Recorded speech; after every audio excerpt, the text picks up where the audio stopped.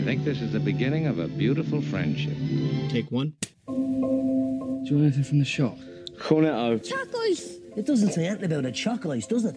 No. No, it doesn't. Sure it doesn't. So fuck off. My boy says he can eat 50 eggs, he can eat 50 eggs. I'm as mad as hell, and I'm not gonna take this anymore. You're certifiable, Quint, you know that? You're certifiable! Hello, Dimitri. Listen, I can't hear too well. Do you suppose you could turn the music down just a little? Oh, that's much better. Porrick, it's winter. Winter is coming. Yeah, winter is here. Anyway, hello and welcome to the 52nd Spool Podcast. One pod for every week of the year. I'm here as always with Porrick McGill. Hello, Porrick. Hello. And this November month, we're chatting about the new Derek Cianfrance film, The Light Between Oceans, Marvel's latest offering, Doctor Strange, the Ken Loach socialist masterpiece, as I'd call it, I, Daniel Blake, and then a special Werner Herzog double bill of documentaries. We'll kick off with the film about a lighthouse that we sort of disagree on. Do you want to... Yeah, so Light Between the Oceans had a weird thing where it opened on a Tuesday, came out on the 1st of November. It was very strange. It's not a blockbuster. Why is it out on a Tuesday? Why have a massive Is opening? it a midterm thing to catch all the teachers? Oh, it could be. But open on the bank holiday then, no? Because everybody's off and was like, well, what do we do? But I suppose nobody goes to the cinema on Halloween. Everyone's too afraid to leave the house. Don't know. Anyway, we got to it's now in cinemas. And in Offside, we got to hear the Halloween theme tune a week ago with John Carpenter live. Yeah. That's kind of film related. That was brilliant, but very short. Yeah, the gig was an hour and 15 minutes, but it was a real treat. Yeah, it felt like one of those sort of things that you sort of had to go to just work out what it was going to be. The visuals kind of made it. If it had just been him playing songs, you would have been a bit like, yeah, crap. Very Kurt Russell-y. Yeah, and his son and his godson were on playing with them, which I read. Oh, brilliant. Dave Higgins, occasional Spool commenter, reviewed the gig for State magazine or website, it's not a magazine, and very, very good and funny review. Cool, I'll check it out. He included that bit of trivia. I didn't know that. Who knew that John Carpenter has godchildren? Family, like. Anyway. Yeah. So The Light Between the Oceans opened, and it stars Michael Fassbender and Alicia Vikander, who are a couple in real life, as Nigel unzips his jacket. And it's a melodrama, really, kind of at the heart of it.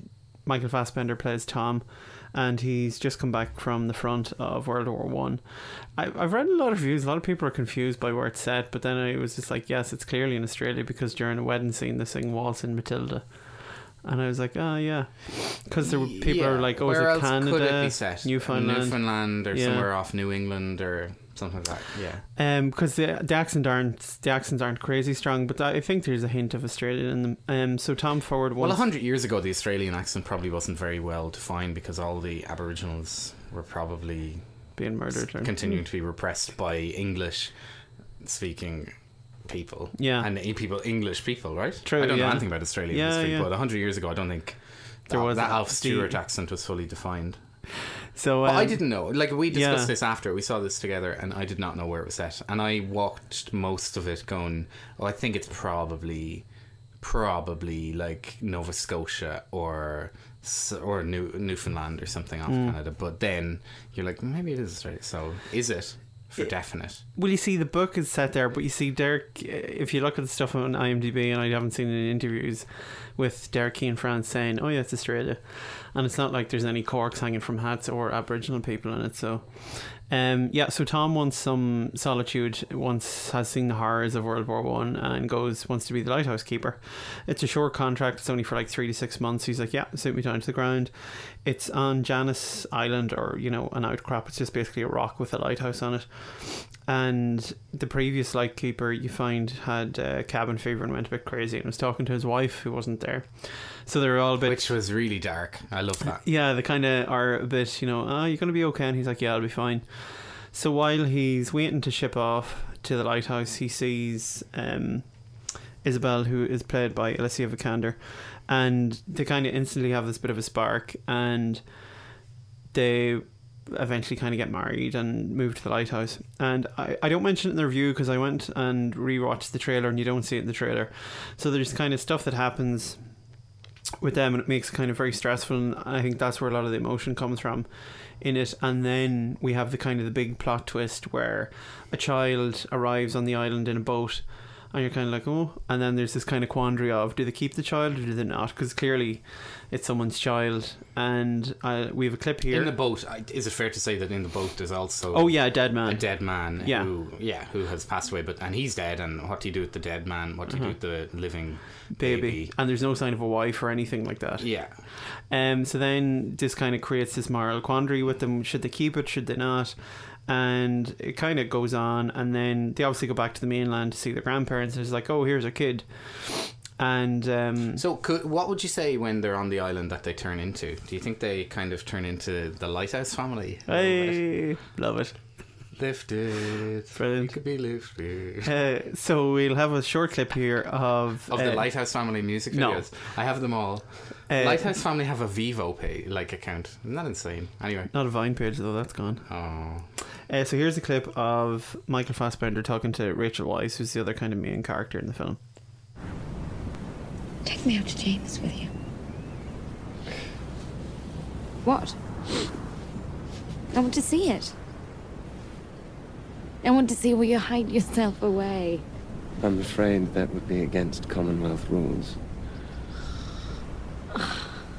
The only woman allowed on Janus is the keeper's wife.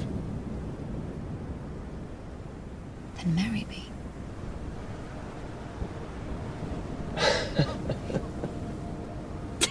Why are you laughing at? You'd have to have rocks in your head to want to marry me.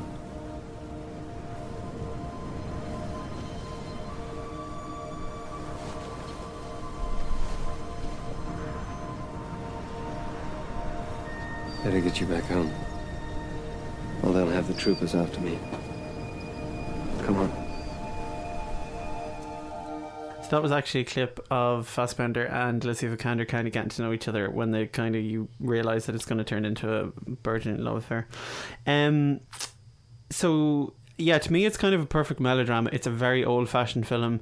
The first 20 minutes are kind of very slow moving, but I think the cinematography and the pace and how it's kind of perfectly set, and you kind of go with it, and you wonder initially being like, God, is this going to be really slow for the whole film? Because you're kind of into it, and like it could break into like a Terrence Malick kind of film at points, but then it comes crashing back to earth with the Notebook almost. And I was saying in the review on the website, like, melodrama seems like a dirty word almost, and it's like, oh god, or like, you know, a weepy or a chick flick or something. But I was like, for what it is, to me it was perfect. Like, I gave it 5 stars because I don't think it could have done anything. Like, and I've read other reviews and they say it's like it's a bit wishy-washy in the dialogue, or like the story's a bit crazy, and there is elements of that, but I felt if you go with it, you're fine. Or like, I went with it and it kind of sucked me in. And I think what was interesting is that we both went in without having a notion about it. Is that fair? Yeah, true. I didn't know, not only I didn't know what it was about, but like it got introduced and they had some stamps of lighthouses in the cinema with us, and I thought that was great. I was like, what's this about? And they're like, oh, we have these because the film is about they're from the RNLI, the like lifeboat people, because the film's about lighthouses. You know, oh, that's interesting, what the heck.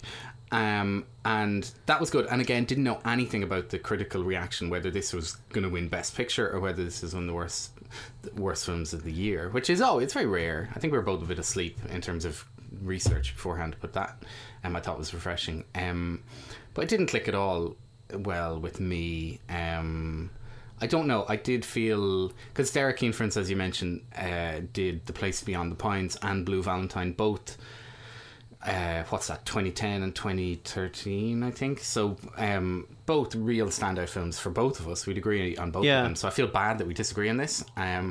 But to me, it just didn't. Like, it has the similarities of like a big love story, but it's not very like his other 2 films. So yeah, I think people might be like, if you're a big Keenfrance fan, I maybe you mightn't dig it. Yeah, like, and by going back to that kind of Downton Abbey era, you do, it becomes a period film, and that gives you a bit more leeway into it. But I don't know, I just found this story too sort of sensationalist, and I have no problem with melodrama because obviously, Todd Haynes makes films like this. Even I thought if Pedro Almodovar made it, like, it is the kind of film where he could have done it, like this thing of a mystery baby and a woman going crazy on an island and having lots of tragic incidents on the thing, but just kind of let me down, and I felt it sort of dragged. But then I went in sort of wanting a better sort of film. I was like a bit bogged down that day, and it was like, so it just didn't click at all. But my parents have gone to see it right now as we record this, so wow. I look forward to the text review from them.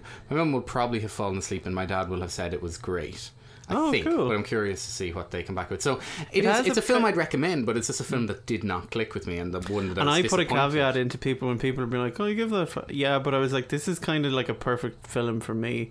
It's a bit sappy, it's like and I like the moral quandary in it too, because you're kind of like you can put yourself in the situation, you're like, Jesus, what would I do, you know? If you're I would have burnt the boat. If you're trying to have a baby and you're just given one, Jesus, isn't that a bit easier? Like, if you just take that one.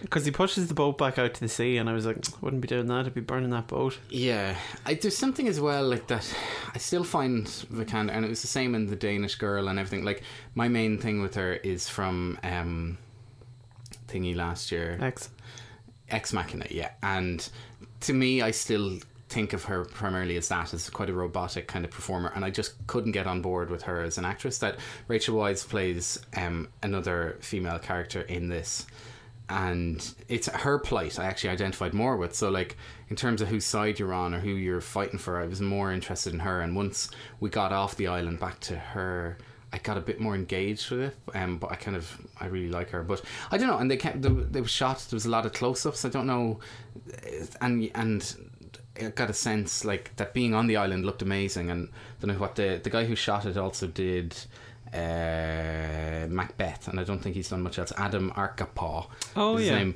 And I loved how Macbeth looked, and I just thought that this, when I read that, I was sort of even more disappointed, because I thought the stuff on the island, like there's one sequence that's probably the standout bit for me, is where there's a storm and he's up in the lighthouse, she's in the house, and the storm is, I didn't know where it was going. I actually thought the film was going to turn into The Shining, but it didn't. Went back to being a women's picture. But anyway, like I say, it wasn't for me. I didn't like it. I would still recommend it to loads of people. Yeah, I think it could be a bit of a sleeper hit, that it might get recommendations and people will kind of... An end of year one that shows up on... Yeah, maybe not on lists, but I think it's the thing, like, it won't be critically well acclaimed, but like the people will get behind it or something, you know? Anyway, what else caught your fancy this month?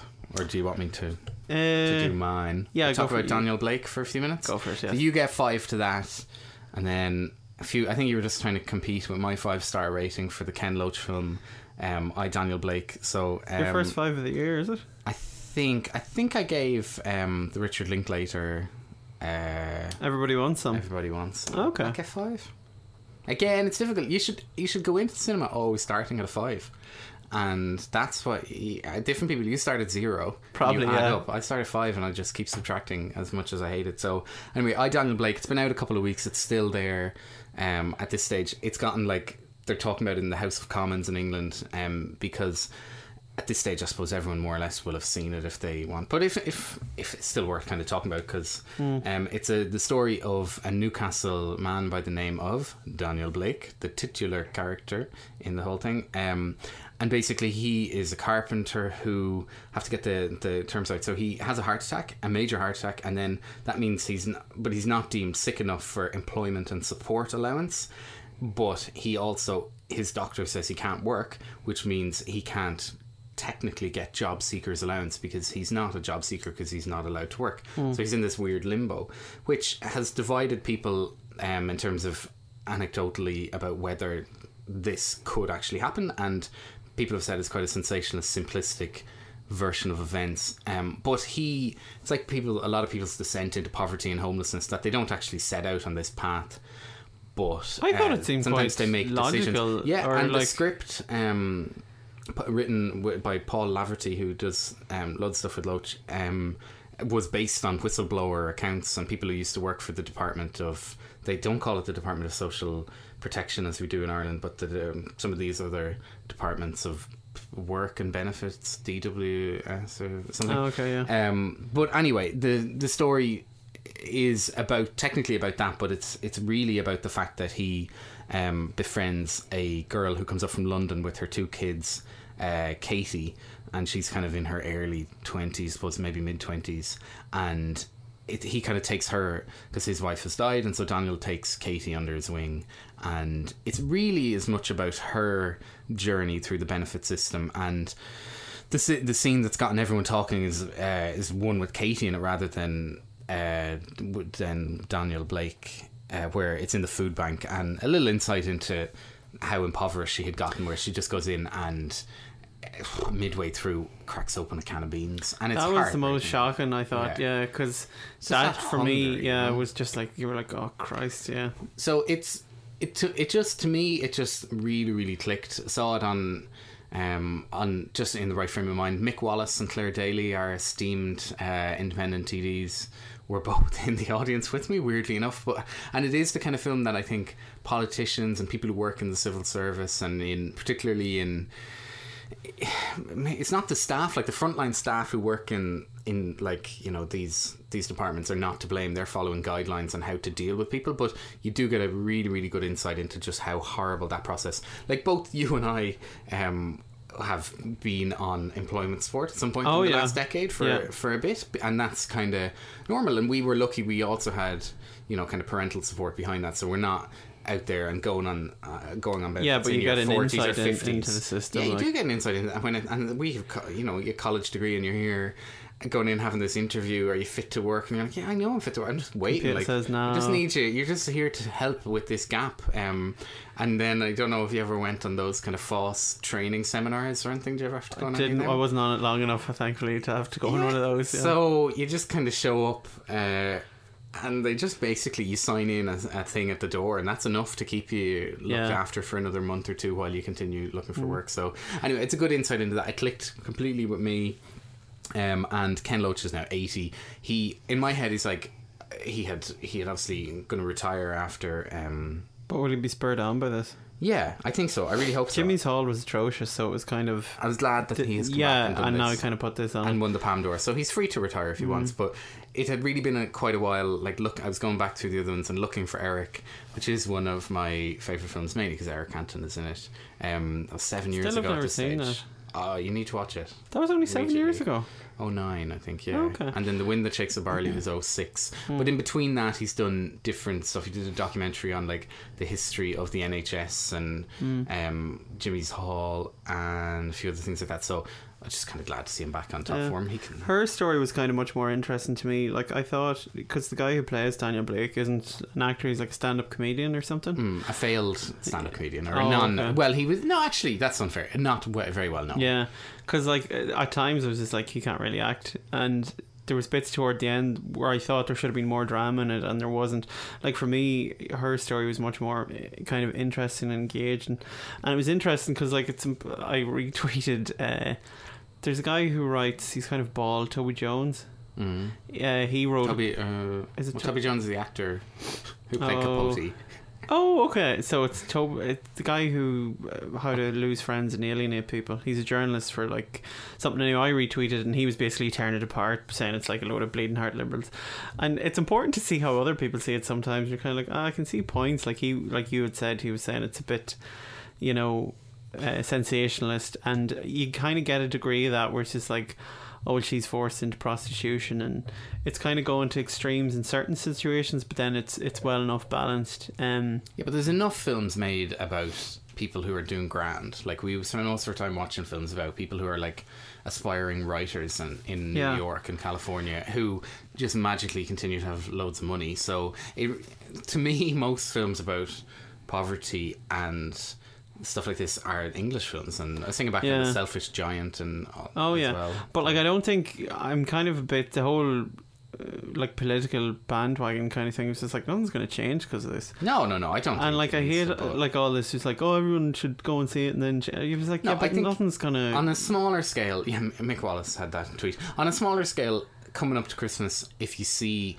food bank appeals or in the back of the supermarket where they're collecting food, give loads of stuff. I think that's just simple. Don't like politically at the top level. This obviously isn't going to really affect any great thinking. Like, England seems to be somewhat more preoccupied with a few other things, as in what version of the EU they're in, and like this film again doesn't mention the word EU. I don't remember hearing the word Europe. I don't remember hearing the word Brexit. Don't remember anything like that. But it's remarkably insightful into the English kind of sensibility. They're probably blaming Europe for all this, even though Europe has no benefit system structure like this that they're being forced to implement or anything. So anyway. And it makes it interesting. I'll do a lovely segue here. So there's a big part of it where how everything has to be done online, and if you don't have a computer you're screwed, or if you don't have any technology it's in the skills. trailer.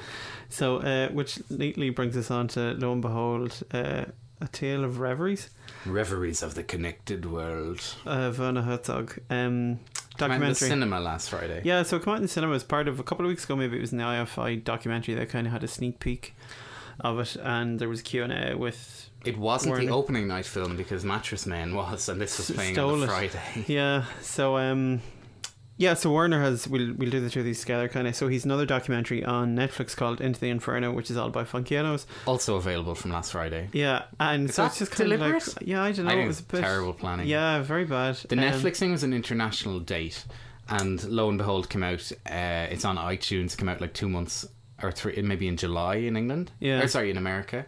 So I'd say really they probably should have moved that for the UK release even back a week or two, rather than. Or maybe not. Maybe it's a great idea that he got double the coverage. But it meant if there was a feature or a review of one, inevitably there'd be a line where they talk about both, like us right now. True enough, yeah.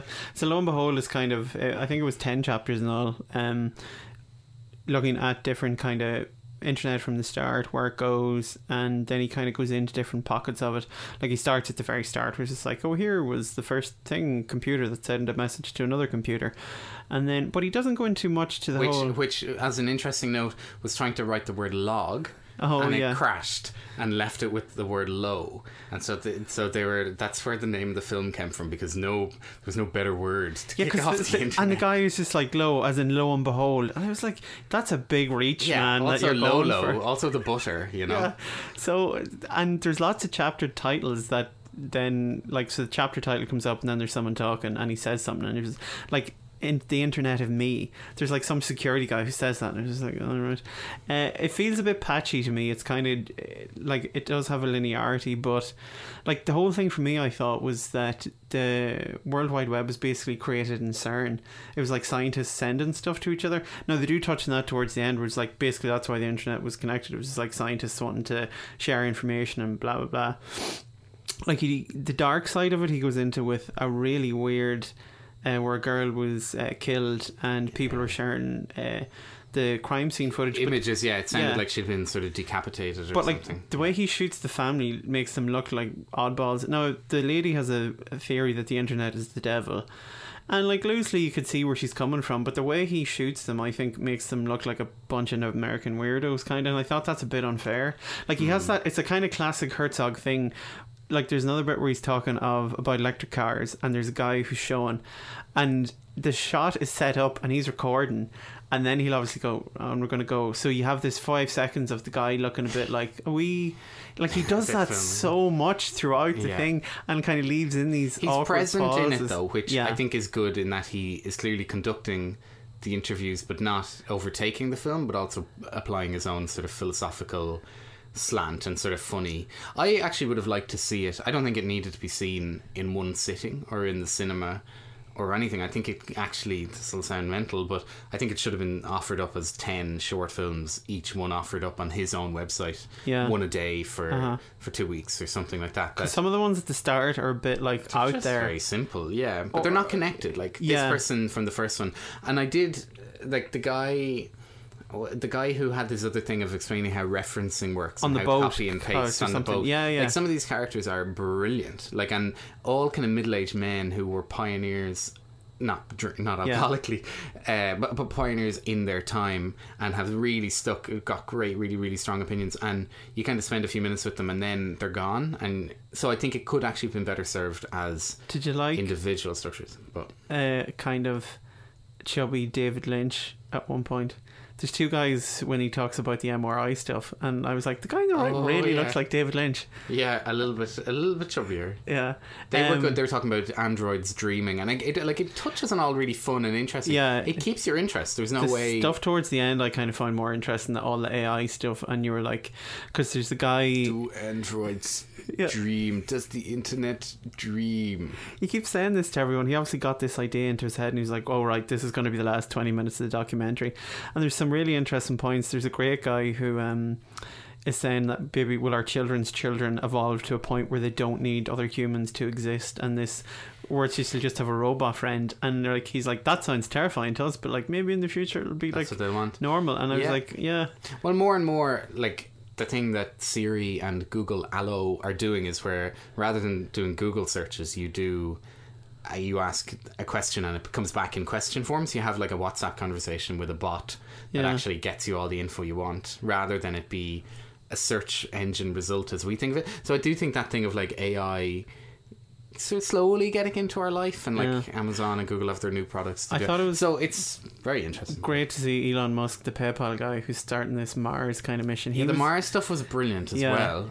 And Werner was volunteering to go, and he was happy with a one-way ticket. Yeah, that was great. There was trivia for that where apparently he's insanely nervous, and you see it at that one point in the documentary where he's just left the camera on him for about 15 seconds, and then he says something, but apparently he would leave minute gaps between answering because he's so nervous and everything. We're like, oh, that's like, a lot of them seem like kind of, oh, these are all a bit odd, all these kind of pioneer guys, but it's an interesting documentary. It's not amazing. It's not. Man, there was one female in there who's kind of talking about the family. Aside from the family, the privacy family. I'm not sure if she was an astronomer. I think she was an astronomer.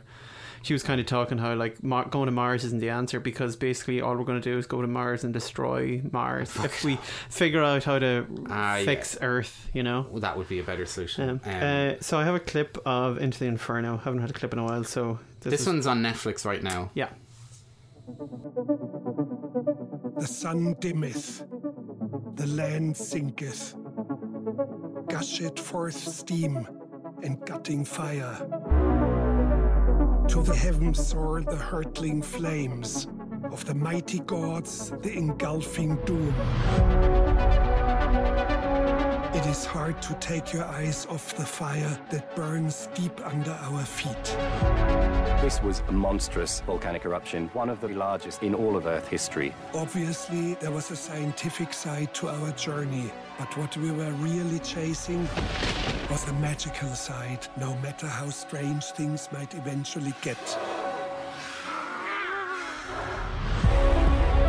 It is a fire that wants to burst forth, and it could not care less about what we are doing up here.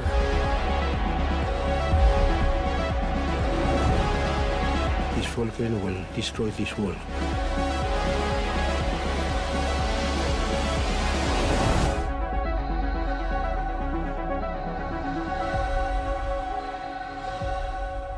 Perfect. Kind of want to go watch it again. So this is already just about volcanoes. We kind of hear at the start that Werner came across a guy called Clive Oppenheimer when he was doing a documentary about he was just in the Himalayas, about a volcanologist kind of following them. Yeah, they were doing Antarctica. Yeah. So then he kind of struck up a relationship with this guy called Clive, and then he was like, oh, there's these volcanoes and we go see this. So again, he kind of, at parts in the documentary, he goes on mad tangents, but I feel they're more relatable. Like there's the whole thing with North Korea. That was my favourite bit. I was just like, this is brilliant, because I was like, oh god, not North Korea and the whole propaganda thing again. But it was like, alright, it actually kind of all kind of spurs from this weird volcano. Kind of, there's this weird, and the log cabin near it where Kim Il Sung, is that his name? Like Kim Jong Un's dad. Yeah. Kim Jong Il. Yeah. So like we've had 3 generations, and that they all sort of worship the whole thing. I thought that bit was incredible. But then it went into like how they're obsessed with like crowd, like getting 100,000 people there and getting them all to do their crowd formations, and visually, like this is the film I think should have been on the big screen. Definitely, I think this is much the better film. There's great footage as well, because Werner was saying that him and Clive kind of were talking about Katia and Mars Kraft. There were these two French kind of early people who did all this recording of volcanoes and eruptions and everything. And when you see the footage they took, you were like, Jesus, that's insane. Like, it's just in this the 60s lad or kind 70s, and they look shuffling like, up, and there's a volcano exploding in front of him. The river of lava. I wanted to see a full film about them. I actually would have happily watched it. So it does dip in, like some of them, and again, because you're watching it on the big screen at home, you do have that, and because Netflix is so easy to turn off and move on to the next thing. Like, there's some of the bits that I could have done without, like going.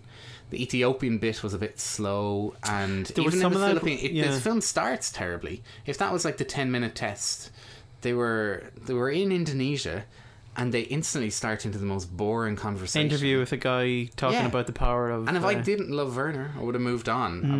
I would have hit next. Yeah, because the thing with Ethiopia is kind of, and that's referred back to in his Lo and Behold documentary, because one of the guys makes the point that, like, all humans might just be wiped out, you know, because we nearly became extinct when there was just about 1,000 of us in Africa.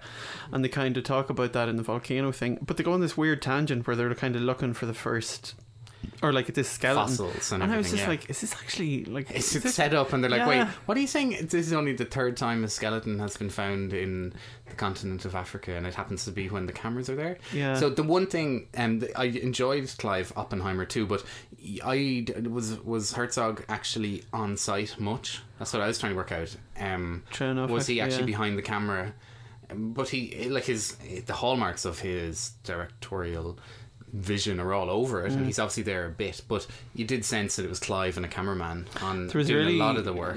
Hokey bit as well when at the start when they go and meet some of the natives and they're doing some weird dance, and it all just seems to be playing up. That's why I hated the first that kind of 10-12 minutes, but then after that it really settles into it. But the visuals are kind of amazing, and it has this thing as well that was in the Lo and Behold one, where it's just like, there's a thing where the sun can possibly, these massive sunspots like might wipe out all the internet, and they were like, oh well, we had a sunspot in like 1827. I was like, oh, okay. And then there's all these earthquakes, like there was an earthquake that took place like thousands and thousands of years ago and left all this thing, and you're like, do you really the know big what? one in Indonesia. I hope there's some mad shit like that, but definitely worth checking out. You will find Lo and Behold, Reveries of the Connected World still in the IFI, I think, maybe for another week or two, but it's on demand and everything. It's on American iTunes and will be on other on-demand platforms if you want to go down the legal route. And if you've got your Netflix or your brothers or sisters Netflix, you will find Into the Inferno, which I think I preferred. I don't know which I preferred. I thought they were both solid. For me, Into the Inferno. And also, as a plug, podcast 51 is a Werner Herzog special, so rewind in the iTunes world that you live in, or SoundCloud or whatever. We were on a boat and we talked about Fitzcarraldo and the supporting documentary Burden of Dreams, which again, not so different. The start of Into the Inferno, going into the West, meeting the tribal kind of groups. His films, great man, we love him. He was in the first Jack Reacher film as a baddie. I don't know if you saw that. And he was also in Parks and Recreation. Yeah, Parks and Rec, best cameo man. Anything else we want to talk about from this month? I guess Doctor Strange is one that you haven't yet got to see, but it's the big superhero one. It is the big superhero one. You're absolutely right. It's the 14th Marvel film. We'll take a little bit of a clip. Do they play the Doors song "People Are Strange" at all? I don't think so. There is great music in it, but when's it set? In right now. Okay, cool. Yeah. Here's a clip. This is Doctor Strange basically channeling Hugh Laurie as Dr. House in a hospital. He's got Rachel McAdams, everyone's favourite Canadian-American actress. So here's a little clip. Well, I guess I'll just have to stick with Nick. Oh, wait a minute. You're not. You guys aren't. What? Sleeping together. Sorry, I thought that was implicit in my disgust. Explicit, actually. And no, I have a very strict rule against dating couples. Oh, really? I call it the Strange policy. Oh, well, good. I'm glad something's named after me. You know, I invented the laminectomy procedure, and yet somehow no one seems to want to call it the Strange technique. We invented that technique. Well, regardless, I'm very flattered by your policy. Look, I'm talking tonight at a neurological society dinner. Come with me. Another speaking engagement? So romantic. used to love coming to those things with me. We had fun together. No, you had fun. They weren't about us, they were about you. Not only about me. Stephen, everything is about you. Anyway, on the way to that speaking engagement that he's blabbering about, he has an insane car crash and he is somewhat paralysed, but the main thing being that Stephen Strange, the neurosurgeon, has really shaky hands, really, can no longer do his job. Probably the only person who could do the surgery that could save him would be himself. What a catch-22. So what he does then is, and the car crash is actually phenomenally well rendered on screen, like it's brilliant. The tech guys did a good job. They all did, yeah. I presume he didn't go flying off it. So, right. So, he's got a problem. He's got a surgery. No conventional medicine is kind of working for him. He's a normal guy. He's just very gifted, but there's no superheroes, no nothing. Sexually gifted? He might be intellectually, he's everything. Well, she kind of likes him, and you get the sense like he has a kind of really, really awesome apartment. Like, I'd say he's had a lot of visitors to his crib. Anyway, so he goes off in search of a cure and ends up in Kathmandu in Nepal. And eventually finds the Ancient One, who is played by Tilda Swinton. I don't know how you could kind of not so different like Kill Bill or whatever. A clip of this, the clip with Tilda Swinton and thingy, and I was like, "Oh, it's the Matrix." Yeah, she does. She goes. And I was like, "He's Neo, a bit of bullet time, and she's Lawrence Fishburne." Yeah, pretty much. So he learns here that Earth is actually fighting off problems from other dimensions, and he then has to learn how to get on top of these. He has it's kind of hard. He basically works out that there's centers in New York, Hong Kong and London not that Dublin. Are protected. No, and these are called sanctums, and there's sorcerers there who are fighting off these like bad forces coming in portals. It's slightly bonkers. Of course, Hong Kong's there. Gotta get the Asian market now. Yeah, absolutely. So, well, no, this is all from the Steve Ditko and Stan Lee stuff from the 50s. So this is like a super original Sounds Marvel real character. 70s kind of new age wishy-washy stuff, but it's a little, the 50s, trippy. okay. I think anyway. And so the main guy they're under attack, and the guy trying to hit them is Caecilius, and that's played by Mads Mikkelsen.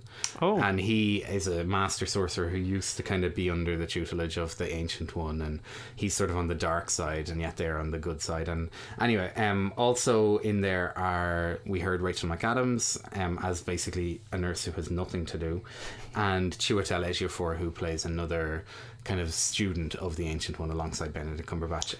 So he plays Carl Mordo is his name. It sounds a bit like Mordor, but and where does it fit into the comic book universe? Completely separate to it, except when he looks out the window you see the Avengers building. So it's in contemporary New York. He ultimately Stephen Strange masters the thing, and he's so good, but he has to learn everything, and he fails, and he learns like he hasn't been bitten by a spider, he doesn't have any incredible suits like Iron Man, or he doesn't have any super strength. But does he become like Magneto and Xavier in one? Basically not. Yeah. Okay. There you go. You've kind of nailed it. So it's weird. So here's the thing. Like it's really, really enjoyable. Everyone is really good in it. But as a story, we've seen it so many times before. But I don't really have a problem with that, because it just shows that the Marvel films, you kind of just know what you're going to get. Yeah. Like, it's going to be a solid. We're pretty much now at the stage where every Marvel film is going to be 2.5 or 4 stars, or somewhere in between. Like they're never going to blow you away anymore.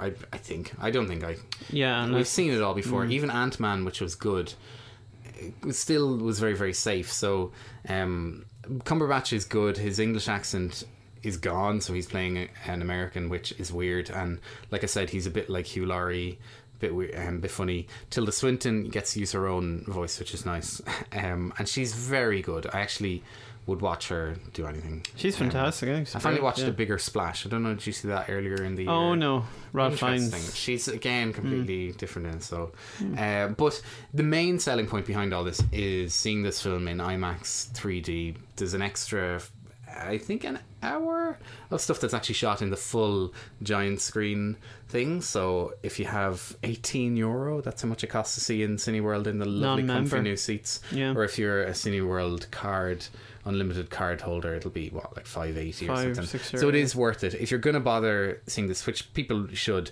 definitely see it in that. It's sort of like the best bits of Inception mixed in with those. Your man Turnbull, who did like 2001, mixed in with The Tree of Life, Terrence Malick. Is that Terrence Malick documentary going to get a release here? I hope so. I hope it's before Christmas, because like it's already been out in the States, and I was like, oh come on, IMAX, show it. Doesn't look like it has much going on, but they should just put that on like twice in a week or something. It doesn't need to be on 15 times. No. Yeah. So visually phenomenal, brilliant, and the director Scott Derrickson had done a lot of horror, so he did Sinister. Remember that film a couple of years ago? That's one I still haven't seen. Yeah, but everyone kind of says. So again, it's not a scary film, and because I suppose when you make a Marvel film, you're really just doing what your man Kevin Feige, isn't that his name, who just tells you exactly what to do. So fair enough. Anyway, Doctor Strange is a solid 3.5 for me. Thoroughly enjoyable. Well worth seeing. You're going to see it. Yeah, well, sure. It's probably. very, very good visually. Okay. And the story's pretty good too. Another one, just to round up on November, American Honey came out at the start of November. It's directed by Andrea Arnold. The start of October. Oh, the middle of October. Middle of October, sorry, yeah. So it just follows, it's like a road movie, 3 hour long, kind of epic. Is it 3 hours? I haven't seen this. No, it's 3 hours. So it stars Sasha Lane, she plays Star, and we see her at the start where she's kind of, you never really know if it's like her brother or sister, or I think I kind of figured it that maybe she is similar mother, but the children then aren't really, they're like brother and sister-in-laws, and then her new like stepfather is kind of potentially interfering with her. So she just happens to come across Shia LaBeouf with a gang of like misfits and stuff, and he sees her and is like, here, you should come with us, and you know, we do this scam, or it's not really a scam, it's like we go door to door selling magazines to people, and we get a cut, and it's all commission based. She's like, yeah, okay. So she kind of ducks out on her family. What year? When? Present day, as far as I can tell. Like there's nothing, it's not 80s or 90s, so I'd say as much present day. It's too long for me. Like, it didn't really drag, but I was like, this doesn't need to be 3 hours. And towards the end it gets a bit repetitive because a love story develops between Jake and Star, and I think Jake, Shia LaBeouf's character, is a bit two-dimensional. He's just a bit like, oh, I'm jealous angry man, so I'm going to punch them all and get, you know, all up on your grill. And it's just a bit like, kind of seeing you do this already. The most interesting person is Riley Keough, who plays Crystal, and she's kind of the boss of the whole operation. And she's, I think, Elvis Presley's granddaughter, because she's Lisa Marie Presley's daughter, I think. Is this her? Yeah. Interesting. She's the daughter of Lisa Marie Presley with Danny. Interesting. Yeah, so she's kind of the most interesting character, and that was the best dynamic. Like, it's really well. It's really immersive because you feel like you're in the van with them, like they're smoking loads, and when I was watching it, I was like, would you please stop smoking? Like, it's really disgusting. Cigarettes. Yeah, and then the music is really loud and kind of pumping, and you're just like, geez, just turn the music down for a bit. So you feel like you're really in there with them, but like, it just made me feel kind of old because I just felt sorry for them. I was like, Jesus, what are you actually going to do with your life? And I was like, I bet none of you call your parents and stuff. So I don't know, there was like 6 walkouts when I went to see it, all age groups, like mid to late 40s. I was like, okay, I expect that. People who clearly were on a first date in their 30s, and then young people, I'd say early 20s. I was like, alright, maybe they just got bored by it. But like, it's not great. Like, I gave it a solid 3. Kind of, a lot of people are saying it's a return to form for her, but again, it's a bit too long. But I still keep thinking about odd shots in it and stuff, so worth looking out if you have 3 hours to spare. I've missed it. I did not know it was 3 hours, but again, it's very much top of the list. Tough watching a 3 hour film not in the cinema. Yeah, you're kind of just like, I'll just go and never come back to this. Yeah, no, I think you have to see something like this. Very good. What's your moment of the month? You got one? Yeah, mine was from Mascots. It was on a Netflix released film. Christopher Guest. I didn't realise it was him, and I was watching it and I was like, this is really like a Christopher Guest film, and I was like, oh, it is, and there he is right now. So it's all about mascots who then go and compete in this competition, so they're all working on the routines. There's one character who's a plumber. He dresses up like Mario, kind of, obviously, and he's a plumber, and he's doing a thing with a big toilet, and then he does his routine, and at one point he's like, you hear he's working on something to set him apart, and you're like, alright, cool, what is it? He brings out a thing, he's trying to unplug the toilet, and he does, and a giant shit comes out, but it's a guy dressed as shit like Mr. Hanky, and he does this dance with them, and I was like, oh, that's hilarious. Chris O'Dowd is also in it as like a pikey wrestler guy. Oh, Chris O'Dowd is so good at voices and accents. That's really great. So this is on Netflix. It's on available Netflix to everyone as well. Interesting that Herzog, Christopher Guest, these guys are going there. Yeah. First, so. I say it's so hard for them to get money though, conventionally, because they won't make any. So they're like, yeah, I'll go to Netflix. The amount of recognisable faces in Mascots is it's ridiculous. Phenomenal. You'll just go, oh yeah. Mine is from Jack Reacher, Never Go Back, which I've read some of the Jack Reacher books. You know I read a lot. And so the Lee Child kind of series. Again, the films are diverging away from the books in a lot of ways, mainly that Tom Cruise is he's about 18 inches shorter than Jack Reacher should be.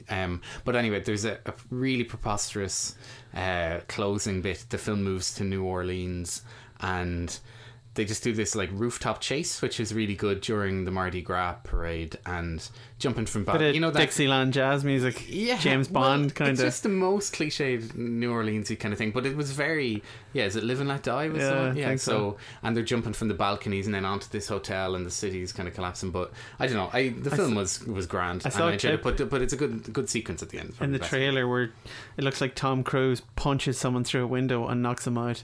Like a car window, he breaks the car window. Yeah. I was like, that's impossible. It's cool. He was in I'll explain that to you, I'll just ruin the whole thing. He was in the cafe under surveillance, so you see him kind of pick up the salt cellar and kind of look at it. He shakes it on his sandwich, that's grand, but he kind of inspects it or whatever.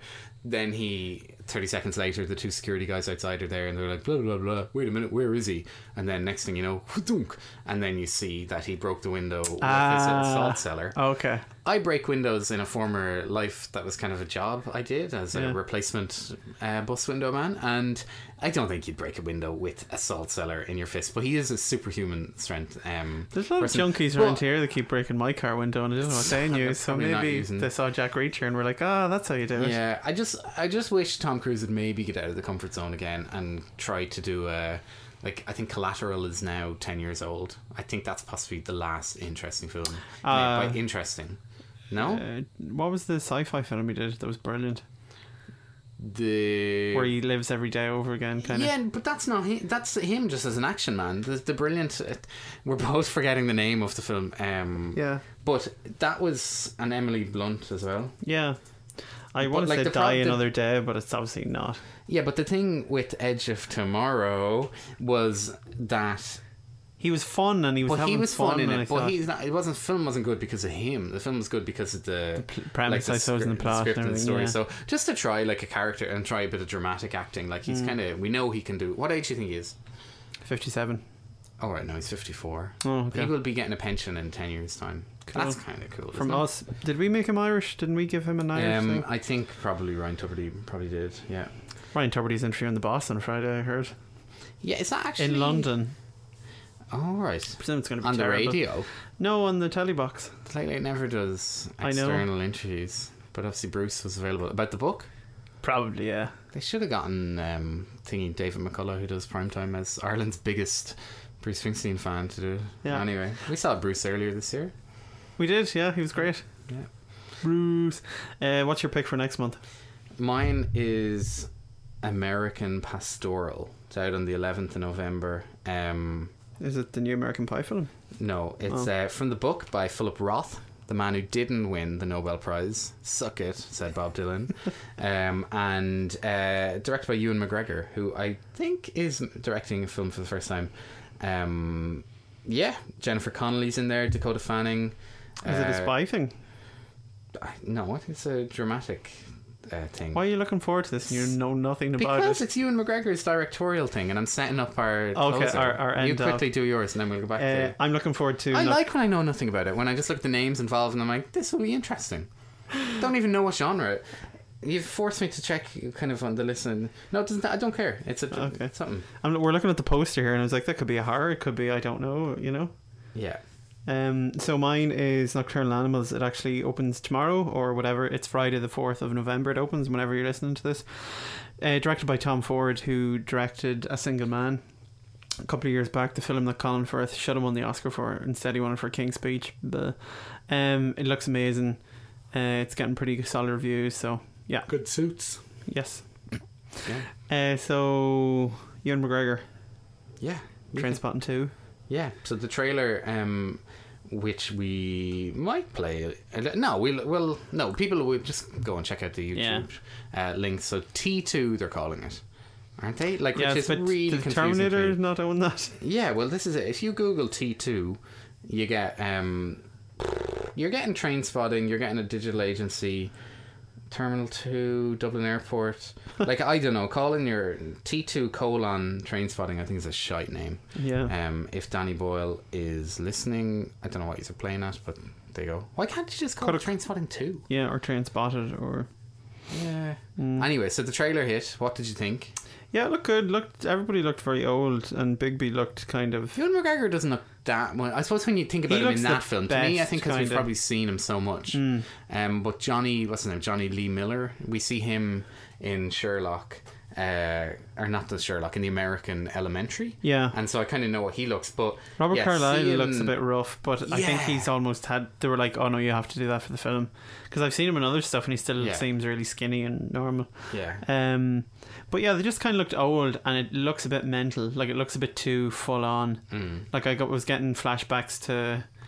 What was that terrible film Danny Boyle did after he won the Oscar that you loved? And I was like, this is bonkers. Don't know. 127 Hours? No, the other one with literally pardon?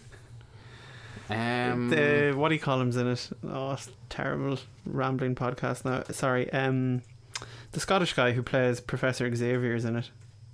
Danny Boyle directed that, right? I don't know. We'll find out. This will be very interesting because I seem to have mentally blocked this out. He also did the Olympics. Here we go. Like, there you go. Trance. Yeah, no? Trance. Yeah. Right. That was terrible. Yeah, but I'm not sure I loved Trance. Ah, you did, no. No, I thought it was... Kind of, I was getting flashbacks to this. No, I don't think I loved it. This is a film I have not even mentioned this is like 3 years ago. I don't remember talking about it. No, I think you dug that now, and I was just like, no, it's bonkers. So, because there's like loads of crazy visuals in the trailer, and like lots of, I was just like, I don't know. But I'll definitely go see it, and I'm sure it'll be solid. Good. What did you think of it? Yeah, same thing. I have no great affection for the first film. Like, I look forward to it. It's kind of like when the Absolutely Fabulous film came out. I was like, oh, here's something from the 90s. That's a bit harsh, though. That's kind of nice. No, just something that I was like, I'm pretty passive about, you know, and I'm looking forward to it. Oh, okay. It's not my generation. We are probably 5 years too young. True, for it was kind of the film to be our Britpop passed us by. It's of that exact thing. It's the like, it was the video at home though that you were like, you're not really allowed to watch this yet. There were certain 18s you could watch because there was just violence. Fight Club, like if we think about the way Fight Club holds like a certain cultural and social reverence, probably in my head, because that's just at the verge, just as you're like coming to it's a much more solid film, kind of though. I think. Yeah. No, I think Fight Club's fair. I love so anyway, it. That's the name of this podcast: Fight Club versus Trainspotting. To segue into our Seen It, and it kind of ties back into Daniel Blake. It's where Spud is going to meet The Social to do his interview thing because, you know, oh look, I'm looking for work, but you don't want to try too hard because you actually don't want to get a job. So here's the clip, and we'll see you in another couple of weeks. Yeah, a couple of weeks, possibly for a Westworld podcast. Here's Trainspotting.